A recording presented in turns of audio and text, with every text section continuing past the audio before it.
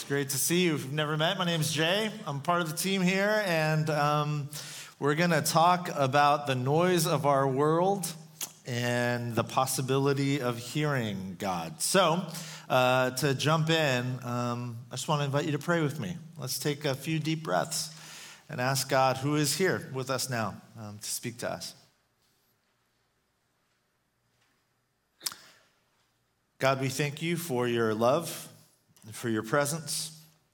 We thank you for your voice, that though it doesn't seem like it most of the time, you are still speaking. And we ask today that you would give us ears to hear and the courage and the trust to obey and to follow. In Jesus' name, amen. Amen. 8 years ago, a little over 8 years ago now, when my daughter, Harper, was born, Jenny and I took all the classes and stuff, but they don't forewarn you. There's all these little things they don't tell you about. I'll give you one example that has nothing to do with our teaching. My daughter was born. We knew we were having a girl. She came out, and nobody told me that newborns have like the crazy, the hair all over their body. Does anyone know about this? So my daughter was born, and it's like emotional moments, like our first child, oh, my sweet little girl. And she's born, and she looks like she has a beard. And I was just like, oh, no. We brought a Sasquatch into the world. Nobody told me. No one told me that this is normal and that these hairs go away and all this stuff. So anyways, they don't, I was like, man, I'm going to come up with a list and start a blog for all new parents, like, don't be alarmed. This is what happens kind of thing. What was really interesting about my little girl, though, when she was born, she didn't open her eyes, I think, for like an entire day. Like, I didn't know what her eyes looked like. She had her eyes closed it felt like, I think it was a solid 24 hours. But I could tell, even in her sort of newborn state, I could tell that when she would calm down and she was kind of in her little crib thing at the hospital, and I would gently speak to her, there was a sort of calm that would come over her. And when Jenny would speak to her, there was a sort of calm that would come over her. And it was pretty clear, pretty abundantly clear, that though her eyes were not open, she was not yet seeing us, she could hear us. And then I thought about the reality that she was calm, I think in part because these voices she was hearing, even though she had not yet opened her eyes, these voices she was hearing were familiar voices, right? Because what we know, because of modern medicine and science, is that babies in the womb can hear the voice. They can hear and they familiarize over many months. They get familiar with the voice of their mother, their father, others sort of on the outside who are leaning in uncomfortably to a pregnant woman's belly and speaking. They can hear and recognize these sounds. It's really interesting that, and this is not conjecture, modern medicine science has shown us that hearing or listening for most people is one of the first human experiences that even in the womb, babies before they are born, it's one of the first things that brings about awareness in their life, to hear. They can't make sense of the sound, but they know there's a sound. They can hear the voice. Several years ago, about 10 years ago, a little over 10 years ago, I late at night one night, I've told this story here before, late at night one night, I was praying at the bedside of a dear friend of ours who was in her 20s, and she had a very aggressive form of stomach cancer, and she was literally in her final hours. And she was unconscious, and she was laying there. The doctors had essentially said, this is it. These are your final moments. There's not anything we can do. It's just about you being with her. And so the husband called me, and I went, and we read the Psalms, and we wept, and we sang songs to her. And I remember the doctor had told us, there's a very good chance, though she will not be conscious, there's a very good chance she will in some way be able to hear you. So don't stop talking. Like, keep speaking to her. Whether or not she's processing out all the information in the way that she normally would have, doesn't matter. She can hear your voice, and it's a way for you. This is a doctor, a secular doctor telling us it's a way for you to usher her into peace. Listening is, in many ways, the first and the last thing we do. In hospitals all around the world right now, in different wings of the same hospital, there are newborns that are entering a world that is frightening and new, but totally familiar because they are hearing voices that they have heard for many months. And in those same hospitals, there are other wings of that hospital where there are men and women who are breathing their final breaths. And as they do, even if they are not conscious, they are hearing familiar voices, ushering them into peace. But in between the beginning and ending of human life, life gets really loud. We start to lose our ability to listen.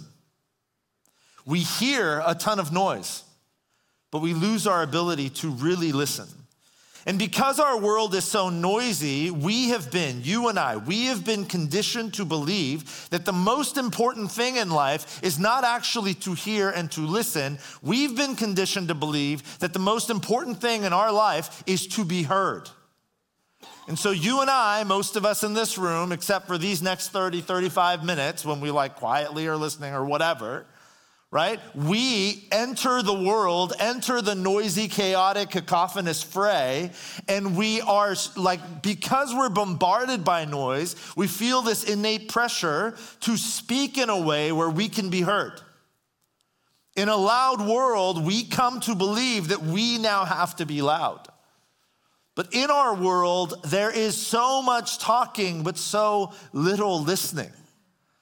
And again, like Ruth said, last week we started this new series where for the next month, you and I are exploring the possibility of living life with God at all times, everywhere. Not just at church for 75 minutes on a Sunday, or the 2 hours you spend with your life group, or the 10 minutes that you spend reading the Bible every week, or the 30 seconds you pray before a meal, but literally everywhere at all times. Is it possible to live life with God all the time? To live with a deep, abiding awareness of his closeness and his presence, his withness with you. Is it possible? That's the question we're asking. And if it is possible, how? And today I want to explore the idea of a listening life. That one of the most important things you and I can do to experience God at all times is to stop talking and to begin listening. Let me read this story for you. It's an Old Testament story. It's an ancient story. It took place thousands of years ago, 3,000 years ago. It's a beautiful story. It's the story of a young boy named Samuel. And I don't have time to get into all of his backstory, so let me just jump in. 1 Samuel chapter 3. The boy Samuel ministered before the Lord under Eli. Eli was a priest at the time. And in those days, the word of the Lord was rare. Keep that in mind. We'll come back to it. There were not many visions. And one night, Eli, the priest, whose eyes were becoming so weak that he could barely see, was lying down in his usual place. And the lamp of God had not yet gone out. We'll come back to that line as well. And Samuel was lying down in the house of the Lord where the ark of God was. Then the Lord called Samuel.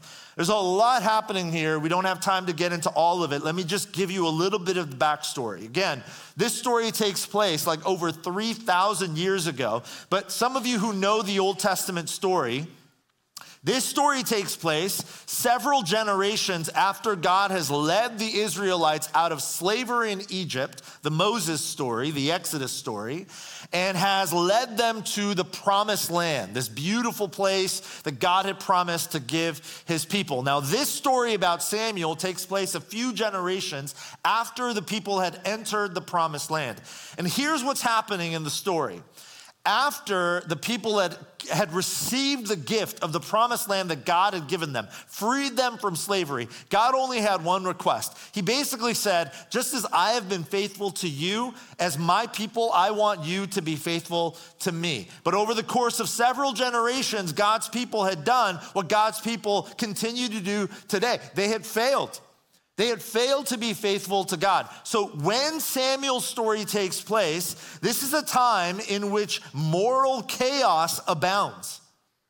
People are doing whatever it is they want to do. There's a lack of godly leaders, and just the people of God are totally fractured, and they're not living in faithfulness to God. This is a time of utter moral chaos.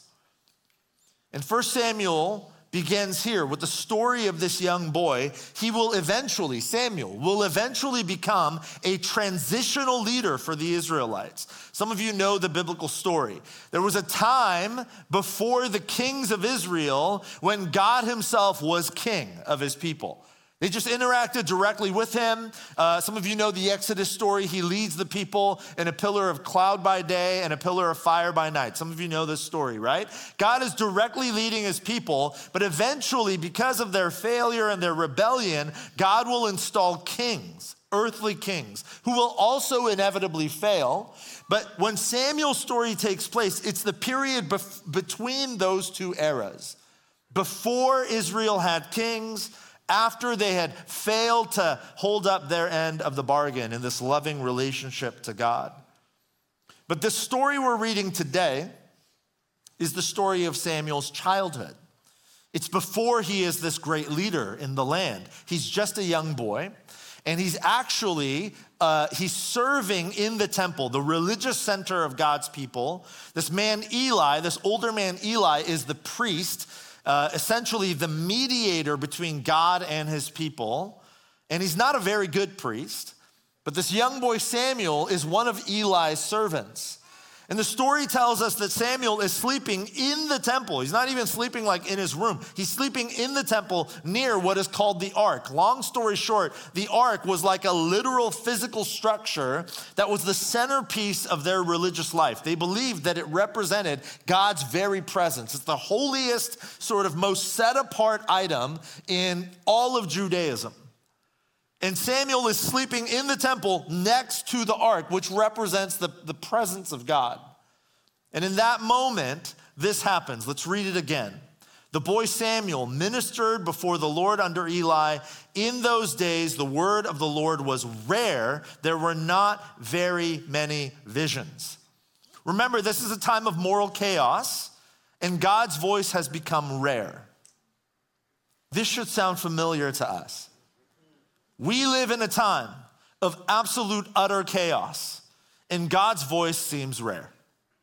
How many of us, those of us who are followers of Jesus, and I know not everyone in the room is, if you're not, we are thrilled you're here. Hopefully this is helpful to you in some way. More than anything, it's just a peeling back of the curtain. This is what Christians believe. This is what we fix our lives on. But I think all of us, Christian or not, we can relate. We live in a time of absolute, utter, noisy, loud, cacophonous chaos. And it is hard to hear the voice of the divine. Whether you're Christian or not, there's probably, because you're here, there's a decent chance that you are open to the possibility that there is some divine creator of all things. And if it is possible, my guess is that you would like to hear from him. That would be very nice. But it's hard to hear from him. The world is so noisy. It's like God's voice is rare. God's silence amid the chaos. This is a familiar idea for most of us. Let me just say a couple of things. First, the perceived absence of God's voice, and that's a key word, the perceived absence. Not the actual absence, but the perceived absence of God's voice can lead us down one of two key paths. It can lead us down the path of cynicism, which essentially tells us God doesn't speak anymore. Like, that's cynicism, right? You know why God seems silent? Because he is silent, because God doesn't really have anything to say anymore. Either he doesn't care enough to say anything, or he's far off and distant in the cosmic ether somewhere. He's not really nearby. He doesn't really care about what's happening here on the ground with us little humans.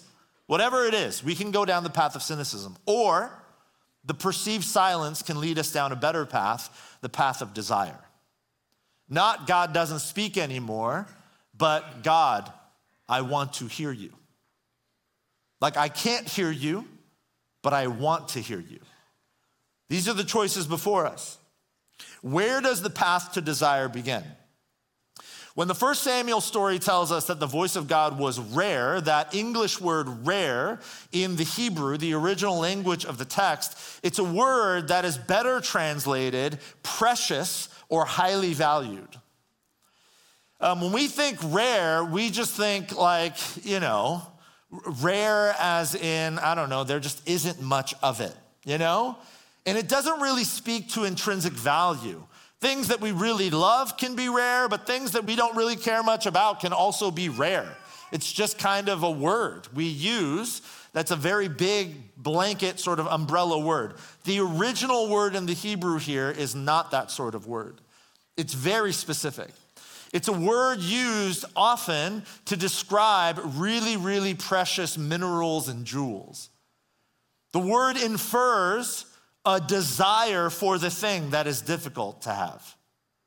Rare means that it is precious and highly valuable. In other words, what the text tells us that in those days, the word of the Lord was really precious.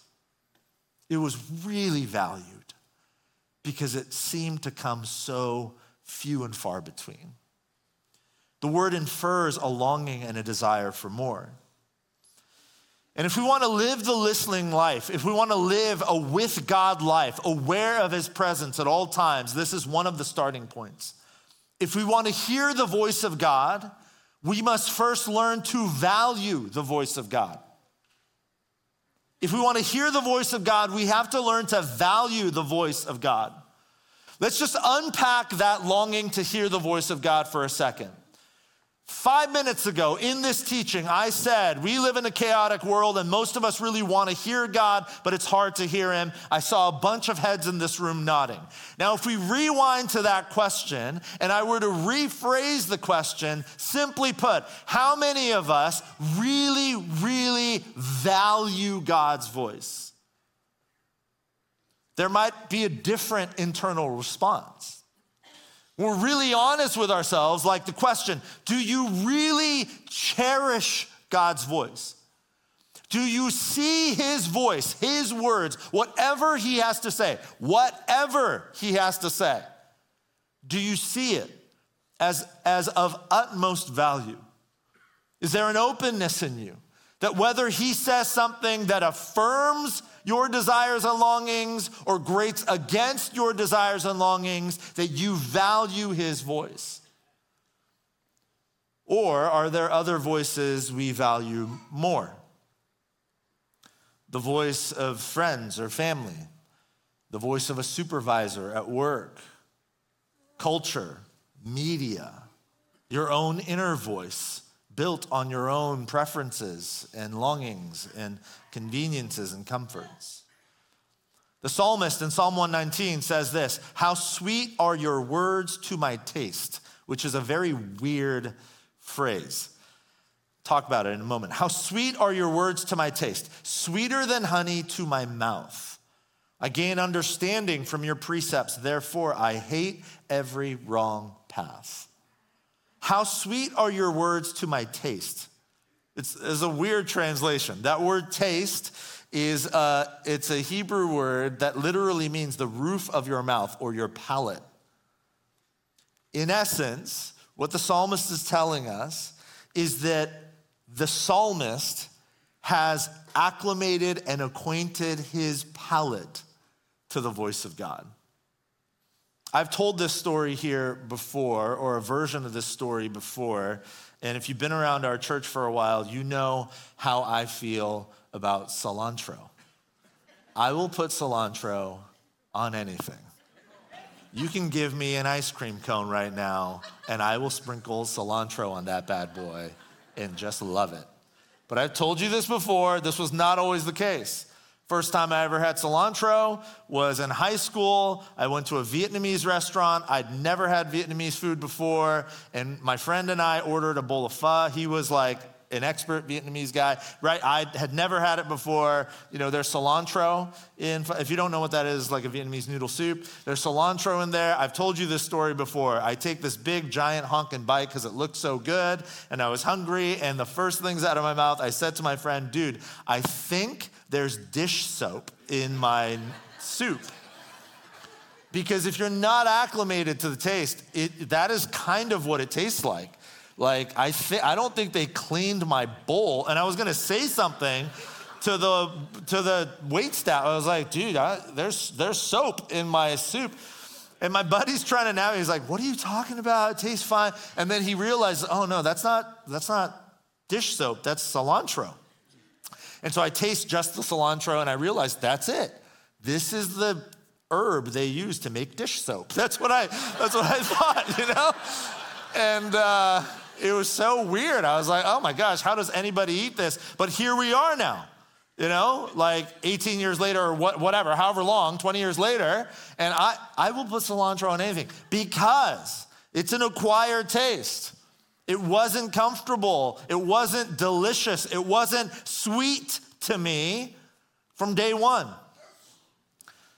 To hear God, we have to acquire and develop a genuine longing for the voice of God. And to develop this sort of desire, we have to commit to consistent, disciplined practice. If you were here last week, I'll show you this next image. We launched something last week, an invitation to our entire church to practice what is called the daily examine every single day this year. Now, our design team created a bunch of phone backgrounds. So you can, if you want to, if you didn't get one, actually, I would love to see. How many of you guys have actually made the daily examine prompts your phone backgrounds? Don't raise your hand, show me. No, I'm just kidding. I believe you. No, it's awesome. That's a lot of hands. If you haven't gotten it yet, go ahead and scan that QR code. You can make it your phone background. The reason we design phone backgrounds is because we are trying to subvert what is the most destructive, attention-stealing device in human history, your phone.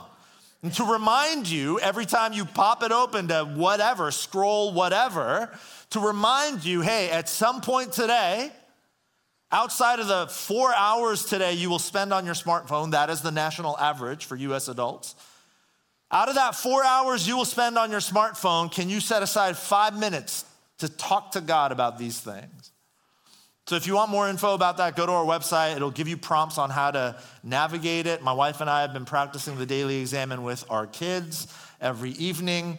And let me tell you, with an 8-year-old and a 5-year-old, it is an acquired taste.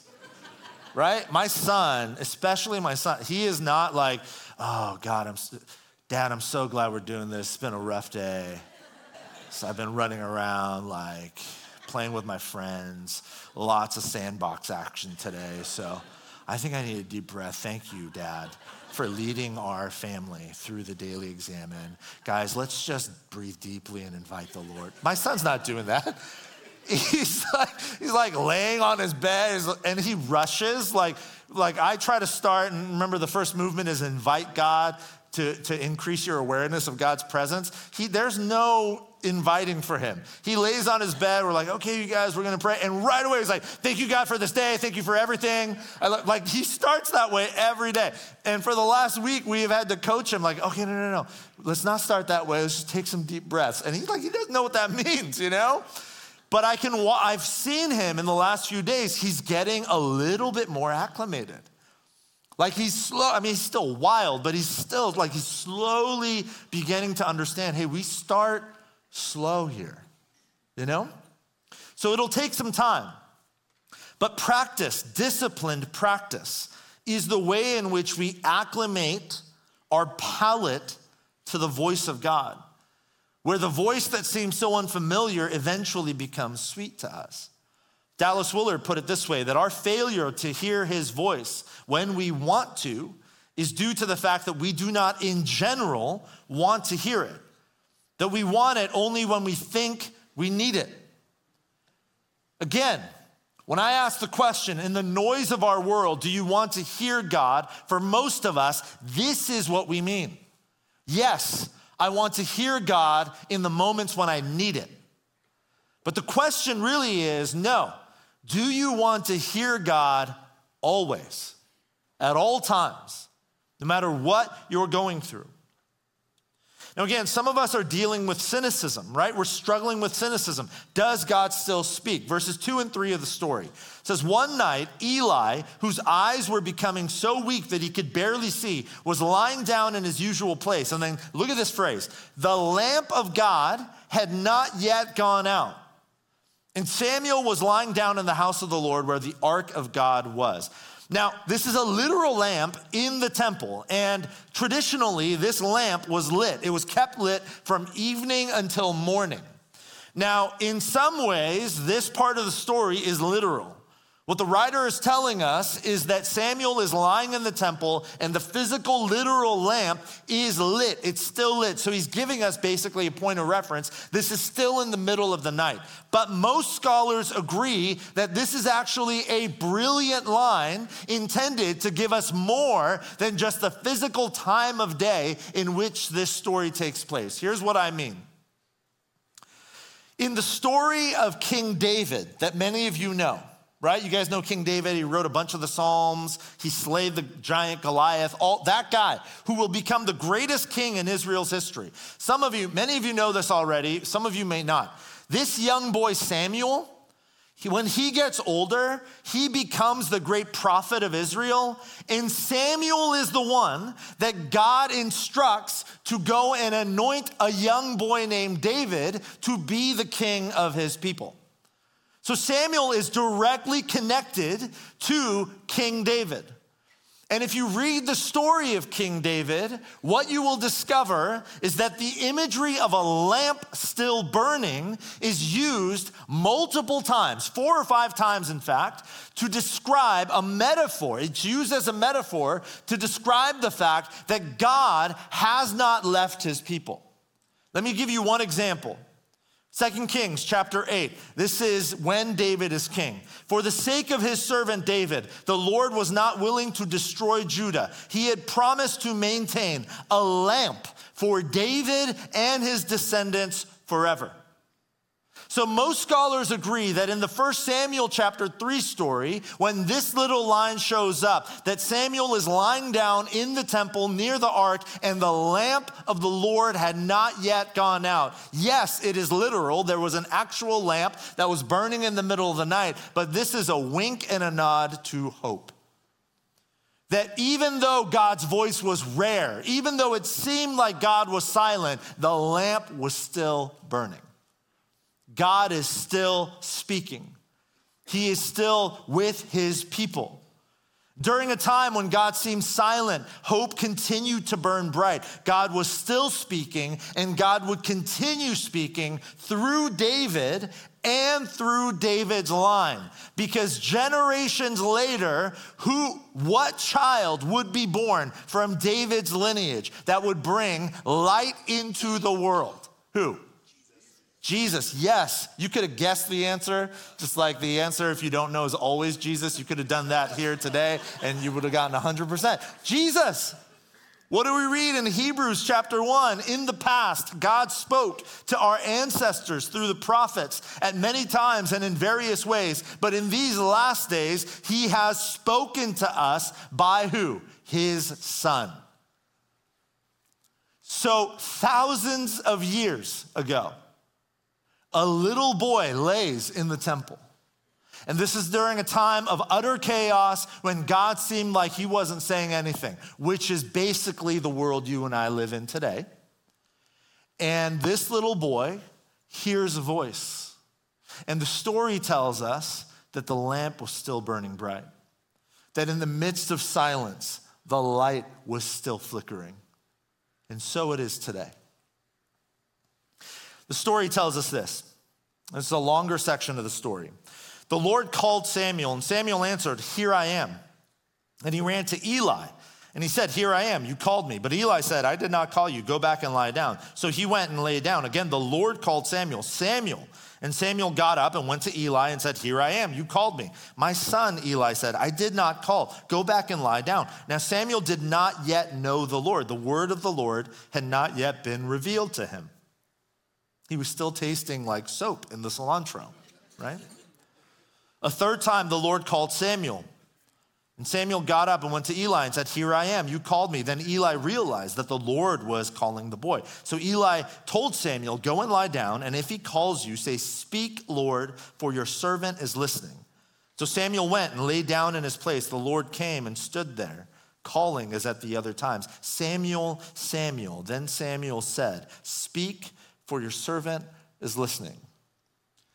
There's several things here that I think are so helpful in terms of our desire to live a listening life with God. First, Samuel is persistent and he is consistent in listening and responding. Do you notice that? Here I am, here I am, here I am.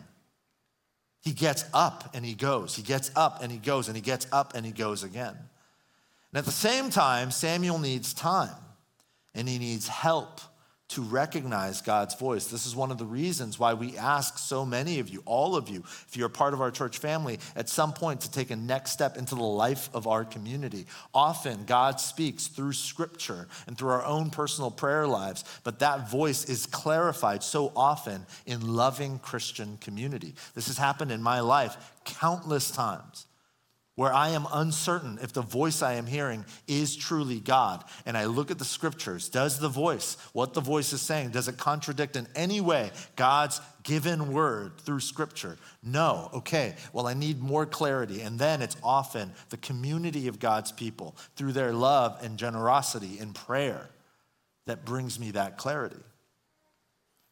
When God says to Samuel in the subsequent verses, if you continue reading the story, here's the thing. This is like a really beautiful story, but if you keep reading the story, what God says to Samuel after Samuel says, "Speak, Lord, your servant is listening," it is not awesome.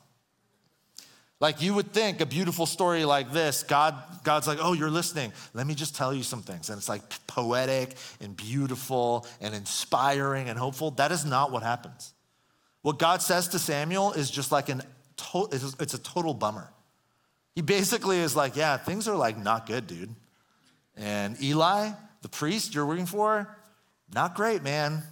And here's the thing, I know you're a little boy and you don't really know what you're doing, but here's the thing, dude, like I need you to go tell Eli that basically him and a bunch of people he loves, they're probably gonna die. And it's like not a good time."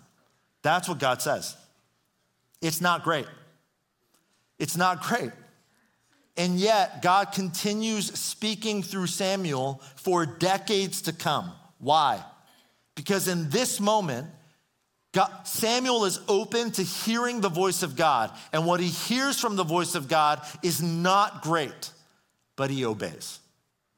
He does what God asks him to do. Samuel listens and obeys. Remember, this is a time in Israel's history when there was utter disarray. People are in moral chaos. There's idolatry and disobedience like all over the place. And this is one of the key reasons why God's voice was so rare in those days. Because God, and do not forget this, God refuses to speak in vain. He's God. He doesn't need to repeat himself to us. There's this really hard verse in another prophetic book called Amos, chapter 8. God says this, "The days are coming, declares the sovereign Lord, when I will send a famine through the land, not a famine of food or a thirst for water, but a famine of hearing the words of the Lord." Is it possible that one of the reasons why, culturally speaking, maybe not you individually, but is it possible that one of the reasons why in the modern Western Christian church, one of the reasons why we struggle so much to hear the voice of God is because God is saying, famine in the land. Over and over again, there is disobedience. So why would I continue speaking? Let me show you this next image. Here's what I mean. This is how it works, biblically and experientially in my own life. This is how it has always worked. There are two paths. One, God speaks, we hear and do nothing, and then we begin to hear nothing. I've experienced this countless times in my life. God speaks, I hear him, but it's too hard, it's too challenging, it's too painful, it's too awkward. I do nothing, and then I begin to hear nothing. But sometimes God speaks, we listen and obey, no matter how challenging it is, whatever it is he has said, and God's voice becomes clearer. And Jesus himself says, my sheep listen to my voice. I know them and they follow me. James 1, do not merely listen to the word and so deceive yourselves. Do what it says. The writer Adam McHugh says, our desire to listen is shaped by the trust we have for the voice we hear. Do you trust God? If you do, then you must be willing to obey when he says things that don't make sense to you. Finally, just for a moment, let's consider how Jesus listened for his Father's voice. Luke chapter 5, the news about him, about Jesus, spread all the more. So basically, Jesus is becoming really famous. So that the crowds of people came to hear him and to be healed of their sickness. But Jesus often withdrew to lonely places and prayed. Listen, if news began spreading about us and crowds began gathering to see us, and I know that's true for some of you in this room, you've actually achieved a level of notoriety and acclaim in culture today, and that's a beautiful gift in your life. But here's the thing. If news began spreading about us, crowds began gathering to see us, withdrawing to pray would probably be the last thing on our minds. The first thing on our minds would be like, how do I keep the momentum going? How do I leverage social media to just like take this to the next level, right? How do I, again, be heard rather than listen? This is exactly what Jesus does. He starts getting real famous, and he continues, and maybe even more so, withdrawing to lonely places because God's voice is clearest in quiet places. Peter Gregg, founder of 24/7 Prayer, he says this, that just as a lake that is still can reflect the light, and as a room that is silent can amplify a whisper, so a soul that is quiet can hear the voice of God. In a world as noisy as ours, with as many competing voices as we face, quiet will never just happen. So we have to calendar quiet. So one of the reasons why the Daily Examine, my hope is that it will be helpful and formative for us as a church. My ask of you is that you calendar the Daily Examine. Literally put it on your calendar. Figure out a day and a location where you will every day quiet the noise and talk with and listen to God. Because he's still speaking today. I'm going to invite Les and the team to come back up. We're going to sing and respond here together. Before we do, I'm going to tell you a quick story, and then I'm going to give us a moment to listen. I'll show you an image here. This is a woman named Margaret McCullum. Miss McCullum is a doctor. Right now, today, she's a doctor in London. And well-renowned and highly respected, she's achieved a lot in her life, and she's very busy. She's a doctor. In 2007, her husband, Oswald, passed away. Now, how many of you guys have been to London, spent time in London or in the UK? Yeah, a bunch of you guys. There's a whole, they don't call it the subway, they call it something else, but there's a whole subway system, the tube, sorry. Was that you, Calvin? Oh, yes. The Finters, who are actually Brits. Sorry, I offended them. Peter, my apologies for calling it the subway. How dare I? It's the tube. The tube. Okay. Peter, have you ever been to the embankment tube? The embankment station? Okay. At the tube in London, there is at all of them, there's a safety PSA, public service announcement, right? Because there needs to be a gap between the oncoming train and potential passengers. I mean, death, right? If you fall on the tracks. So as trains are oncoming, there's a PSA at all of the tubes in London and throughout the UK, and it will say the words, mind the gap, mind the gap. It's basically like stand back. Right, in English. In New York City, the subway, we call it the subway here, Venters, apologies, right? Right, it's like, stand back, that whole thing, right? And the words in London are mind the gap. Margaret McCollum's husband, Oswald, before he passed away in 2007, he had actually spent many years as an actor and as a voice actor. And somehow, some way, early on, many, many decades ago, in the 50s actually, he had been hired by the city to record the audio for the PSA. Particularly for the Embankment Station PSA. So Peter, I don't know if you've ever heard it, but a while ago, it was Oswald's voice, mind the gap, mind the gap. And after Oswald passed away, Margaret so longed to hear his voice that she would visit, she's a doctor, she's got a lot going on. She would visit the Embankment Station every day and sit quietly in the midst of the madness and chaos of passengers coming to and fro. She would sit and fix her ears beyond the noise to hear the voice of her husband.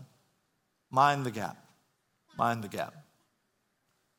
Several years ago, in 2012, the London subway tube service replaced these old PSAs from the 50s with digital versions. These sort of robotic, almost like Siri, like mind the gap, that kind of thing. Margaret found out about this because one day she went to the Embankment Station, as she did every day, and she realized that the voice was not the voice of her husband. She spent months talking to the officials and begging them, at least at the Embankment Station, to return her husband's voice, and it was eventually restored. And to this day, Margaret still visits the Embankment Station every day in the midst of her busy life to hear the voice of her husband. You want to see a video of it? Let's roll this video. Mind the gap. That is the voice. Mind the gap. Very clear, very distinct, very Mind the gap. Oswald was terrific fun, a very generous, very romantic, lovely, lovely person, and we adored each other. Of course I still miss him, yes.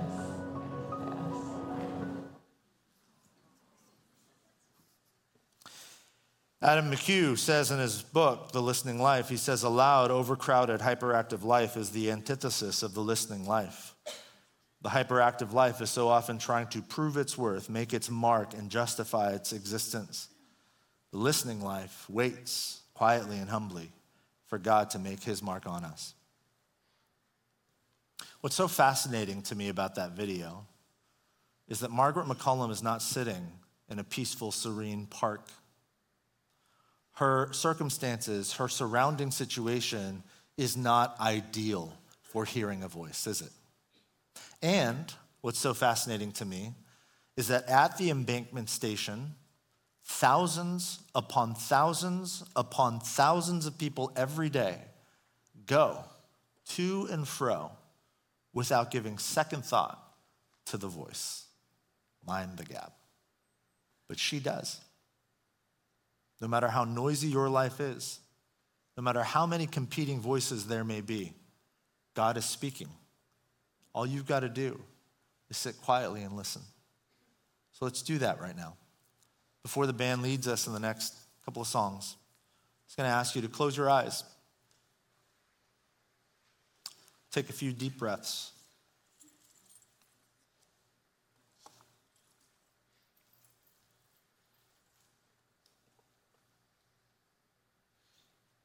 And listen for the voice.